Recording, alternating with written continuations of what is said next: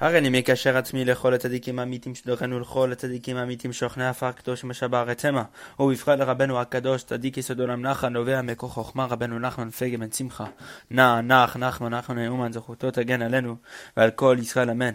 סעיף רש"ע ג' conversation 273.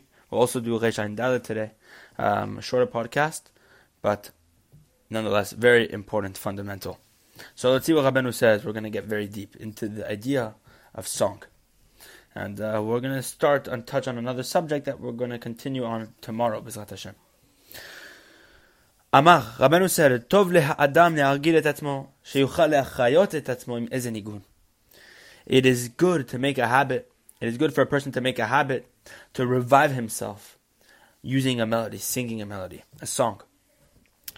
And by the way, the language of le'achayot, to revive yourself, it's commonly used also in lesson 282, which also speaks about melody and finding the good points. There's a deep connection about how this is mamash chiyut to a person, how this brings vitality to a person, how song, how finding the nekudot tovot within a Jew, within yourself, within another person, brings mamash, it brings you chiyut, it brings you life.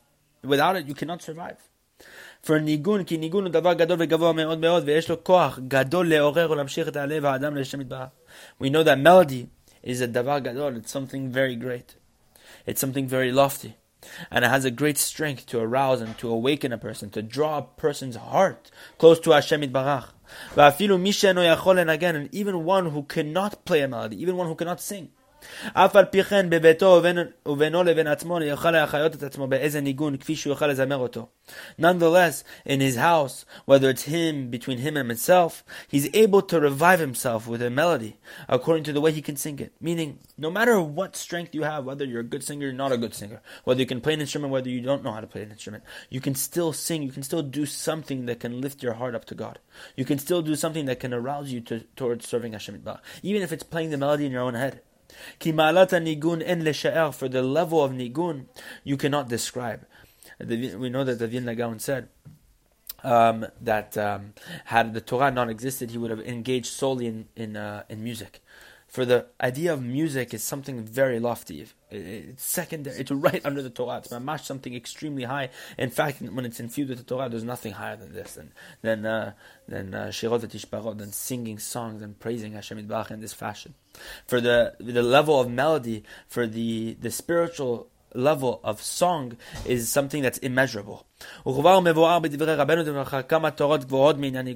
already discussed in many of Rabbeinu's teachings, many lessons that are very lofty about the subject of nigun, about the subject of melody, as it's brought down in lesson 3, lesson 8, lesson 38, lesson 42. There's so many different things. Lesson 49, 54, 226, 237, list goes on, 282, of course, okay, etc., etc., etc. There's many different lessons where Rabeinu discusses, and also in volume 2 as well, about the power of melody. And look at the end of the story, the 13th story that Rabeinu told of the Sibur Masyot, the 13th tale of the ancient story tales which Rabeinu had told over, the greatest tale of all, the story of the 7 beggars. At the end of the story over there, Sham Merumaz, at the end, with regard to the 6th day of the Sheva Brachot, and the 6th beggar, it's mentioned over there, Sham Merumaz, Kstat Malat Nigun. Over there, over there, Rabeinu hints a little bit about the greatness of nigun, about melody. Because it's explained over there that the healing of the Bat Malka, the princess who falls sick, as we discussed over there, that the king shoots many different types of arrows, 10 types of arrows with 10 types of poison into her, and she's struck with all 10 types of poison, representing the 10 types of falls through sins. 10 levels of 10 different types of of sickness that can strike a person and attack a person's pulse. It's all discussed. It's all very deep. There's so many connections that we can make. We're just touching the surface level here, but it explains over there that the beggar without hands, explains that the healing of the princess, who we can say represents the Shekhinah, the divine presence, or Rabbi Nathan's going to explain even more particularly to the soul of each and every Jew. that the refuah of the princess is through nigun, nigun. It's through melody. Meaning through the 10 types of melody. As it's explained over there in the story, look deeply and you'll find. Understand well how far these words reach, where these words go, because mamash, these words are worlds stand upon just every single letter of Sipur Masyot, yet alone the concepts which Rabeinu was explaining. Because also the holy soul of each and every Jew, it is called the princess, as is known. Look in the Zohar, Parashat Vayikra, Daf Zayin Amud Aleph over there. And it's placed in the it is placed in the place in which it is left, meaning the soul goes to the place in which it is. It descends into the lowly world, and of course each and every person is born into a certain level in a certain place. The soul is brought to a certain place. Meaning the soul is brought down to the body of each and every individual, and of course the soul is weary, it is tired, it is faint because of a person's many sins. And what are the sins? They represent the 10 types of arrows. That the king who had initially captured this princess, and then the princess went into exile essentially, or she left, she escaped. Not even exile, she was escaping the hands of the king, who is the evil one. When she leaves the king who captured her, the king shoots her with these 10 types of arrows, which are laced with 10 types of poison, representing the sins a person falls into. And when these arrows strike the princess, meaning the soul of every individual, meaning when we fall into dark places, what happens? צדיק בעל כוח גדול, שיוכל לכנוס לתוך כל המקומות שנפלה לשם, ולהוציא ממנה כל 10 מיני חיטים. We need a tzaddik, a strong man, that big strong man, who's only one in the world like this, mamash.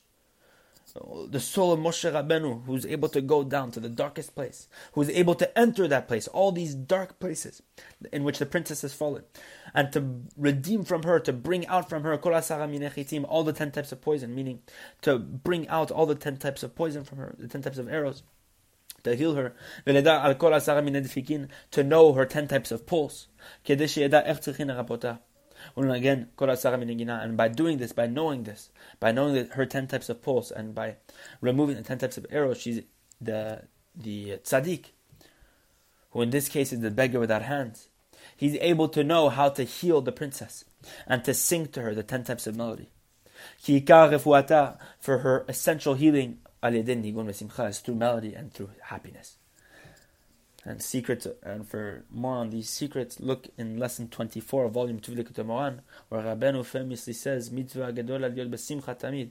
It is a great mitzvah to always be happy. And you'll see, understand over there one idea within another idea, and how it's all connected.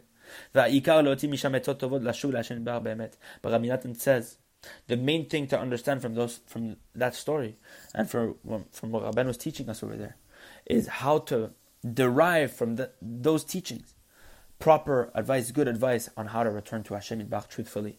Because study is not the most important thing. Action is, meaning refining yourself is.